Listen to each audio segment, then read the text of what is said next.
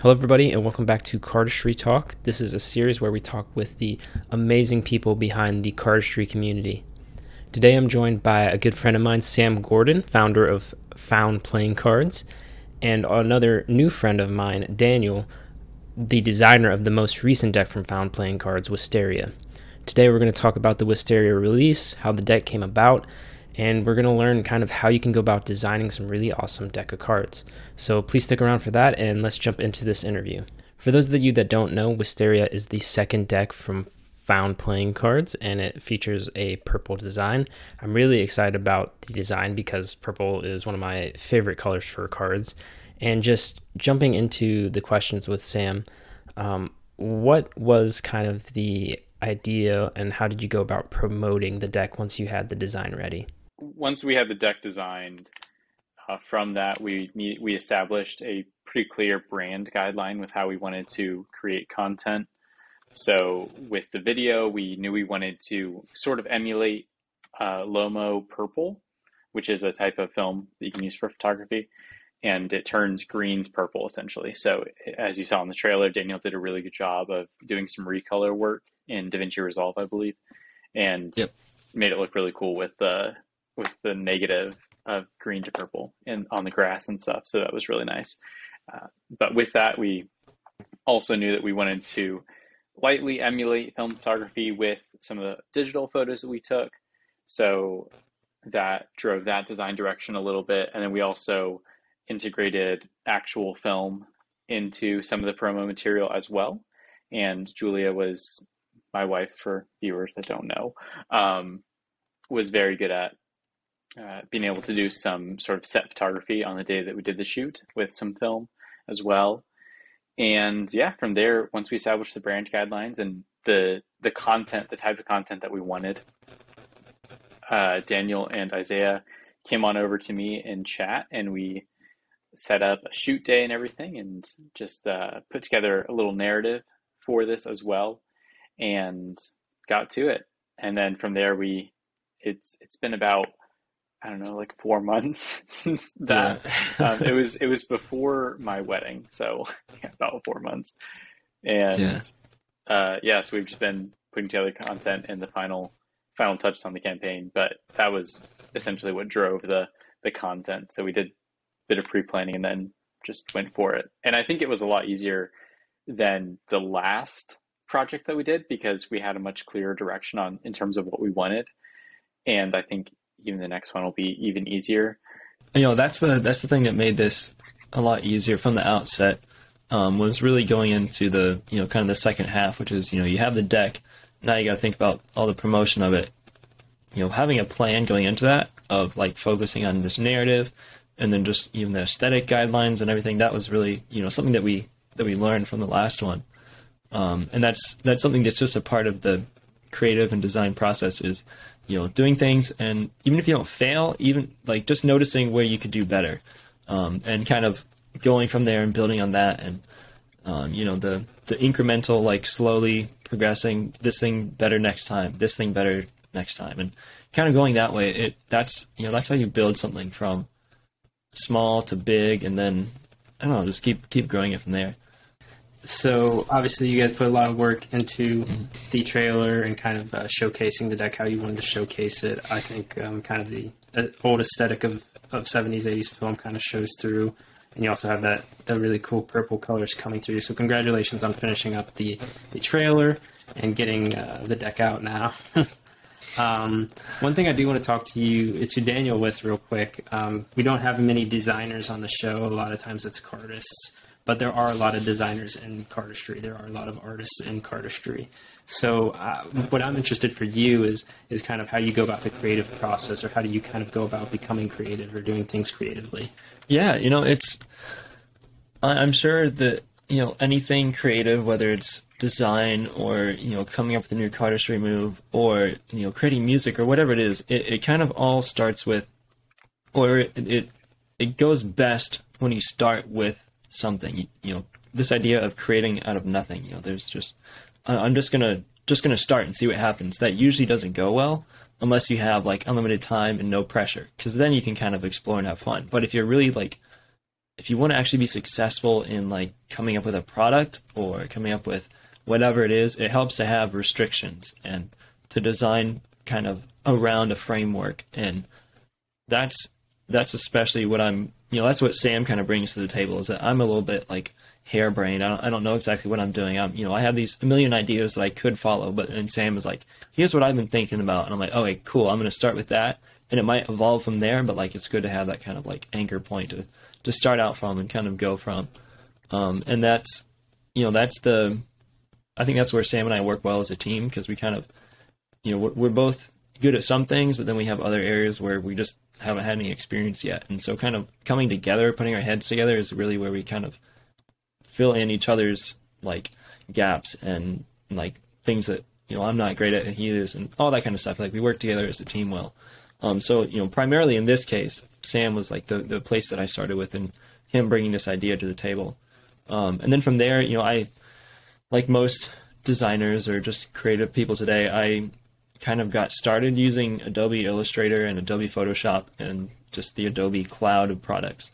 But more recently, I've switched to much cheaper alternatives because I don't get the student discount anymore. Mm-hmm.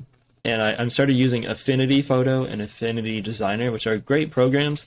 They don't quite have the like seniority that Photoshop has and Illustrator have, where they, Photoshop and Illustrator, they just have so many tools that would take you years to learn them all. And Affinity is a little bit more basic. But even in that restriction, you can still find like creative ideas.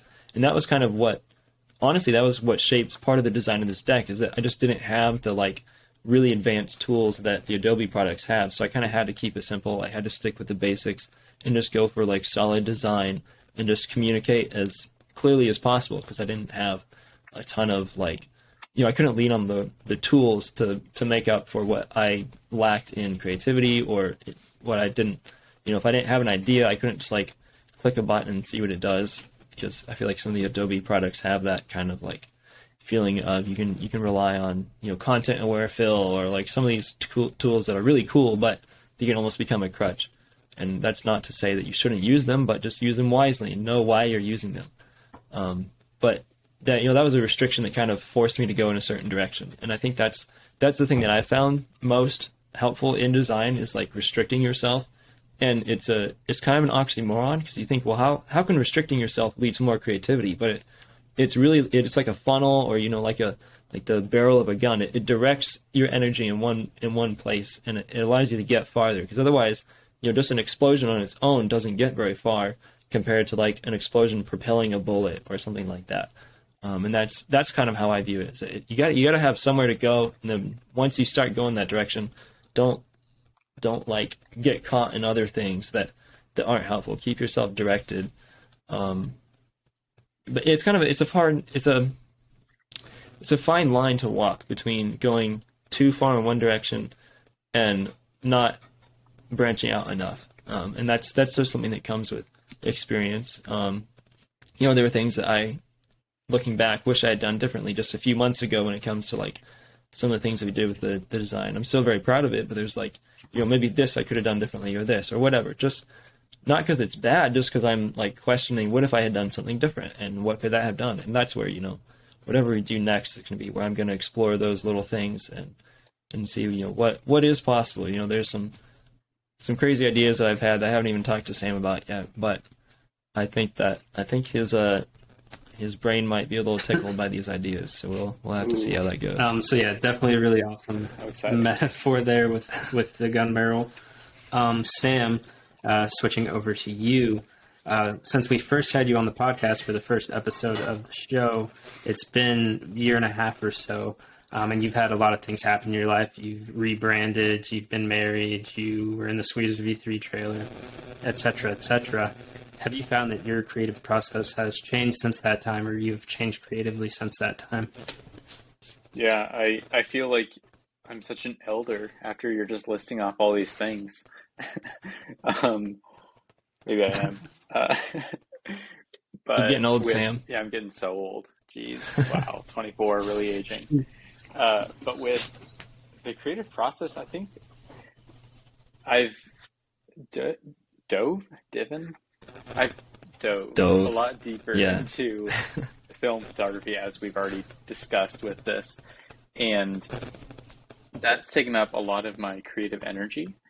And so my posture towards creating moves is just a lot different now when it comes to cardistry. Back almost 2 years ago when we did the first episode, it was very regular. I would come up with moves at least every 2 weeks that I was proud of. And I think the detriment to that process is that sometimes you come up with a great move, but you don't master it, and then you forget about it. And there are a lot of moves that I'll like scroll back on my Instagram and see, and they're awesome, but I could not do them again without a lot of careful relearning. But now with my current flow, it's a much slower process now, and a little bit more intentional at times than it was previously. And it's a lot less of a, I guess, emotional process, where previously it was, I want to listen to like hardcore techno music or something, and that'll get me a lot of inspiration. I'm going to be hyped up on coffee. It's going to be 4 a.m. and I'm going to come up with a great move, and I'm going to film a video and put the edit on Instagram tomorrow. That's great, but that's not where I'm at now.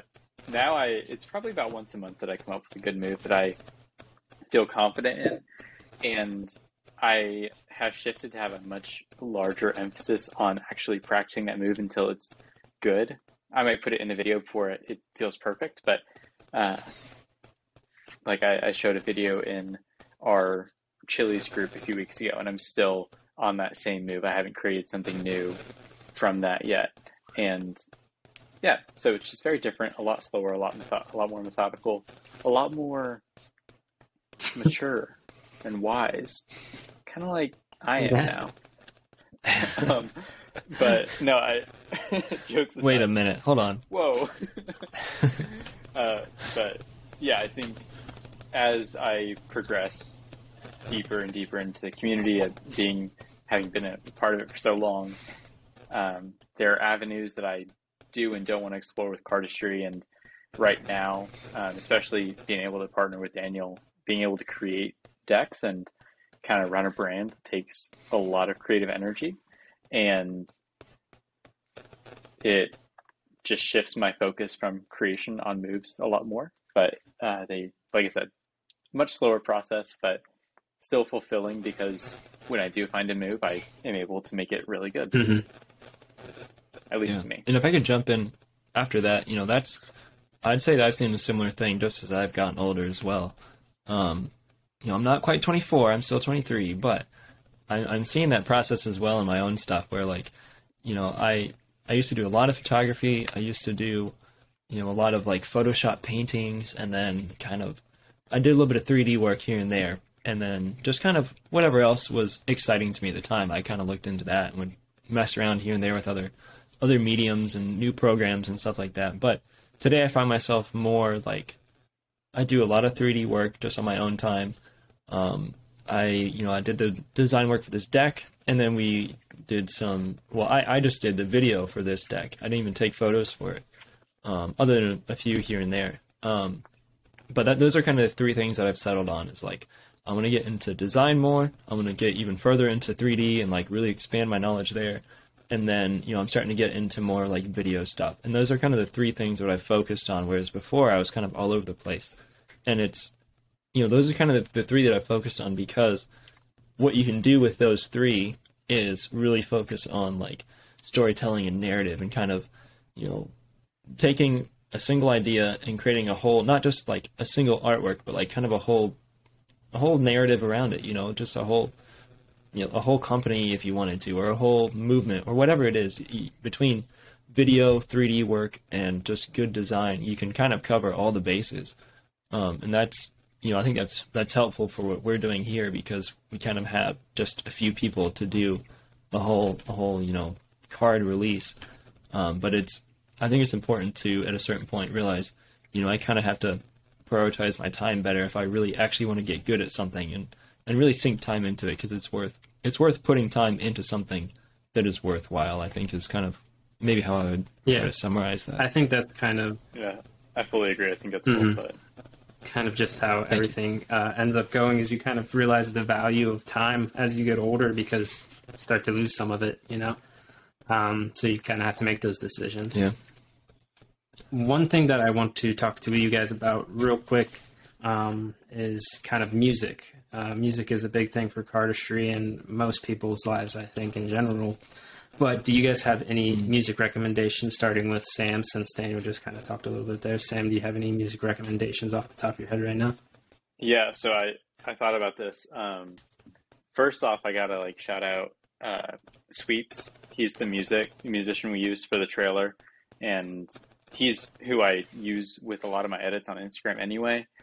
So he was really cool to let us use his music for the score, and in general, he's a good vibe for a lo-fi background to practicing cardistry, working, whatever it may be.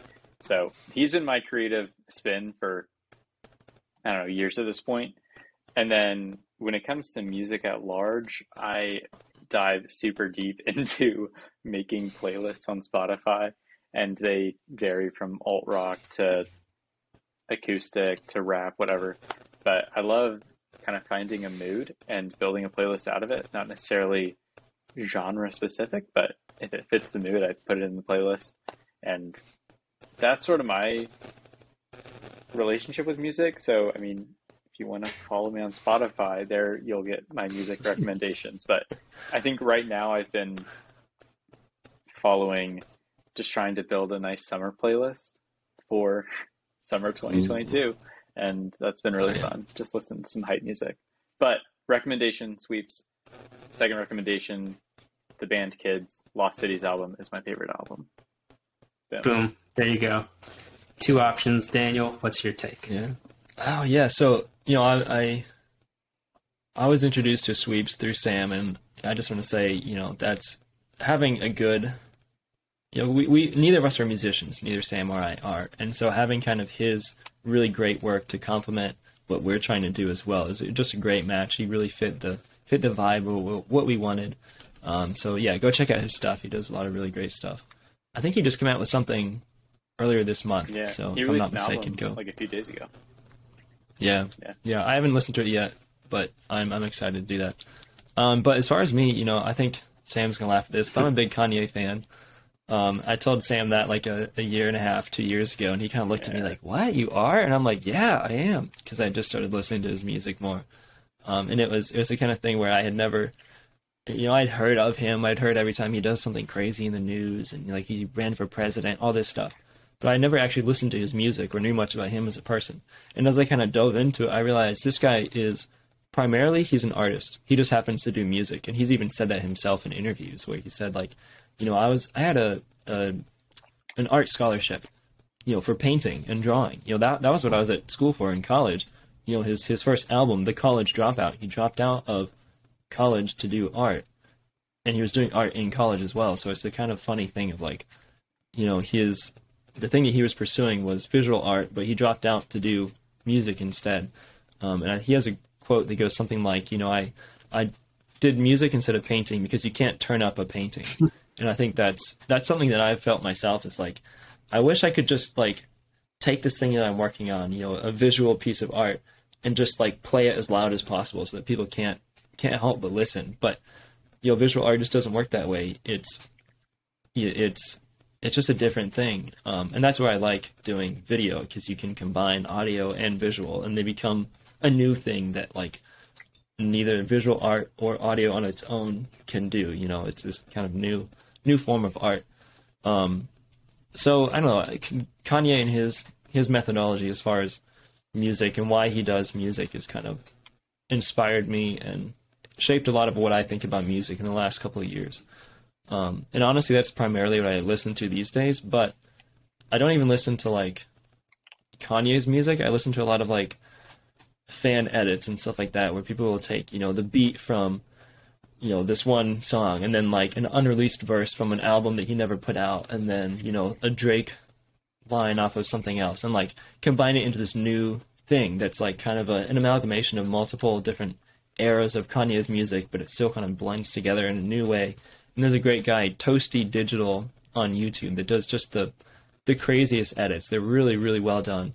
Like, it feels like something that Kanye could release, and you'd be like, oh yeah, this is his music.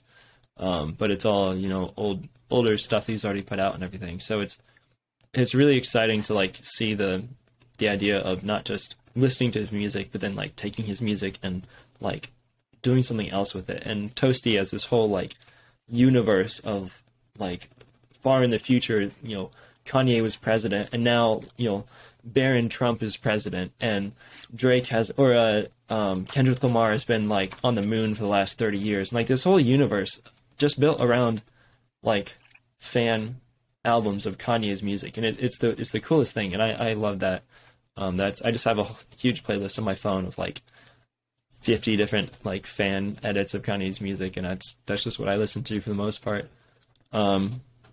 I'm trying to think of like any specific music recommendations other than that. But that's really most of what I listen to these days. I listen to more podcasts here and there, but nothing too exciting. Just kind of whatever catches my eye. So go listen to Kanye and do your homework on him. That's what I have to say. So we got Sweeps Beats, we got Kanye. I'm going to throw in my opinion real quick because there's a band that I've been listening to recently that I really like called Dijon, I think is how you pronounce it. It's Dijon. And the music makes like the mustard, like the mustard, baby, but it's not mustard. Nice. I think it's a name. Hey, I like mustard. But the music he makes is very emotional, and it feels very raw and like almost like a live performance, even though it's recorded.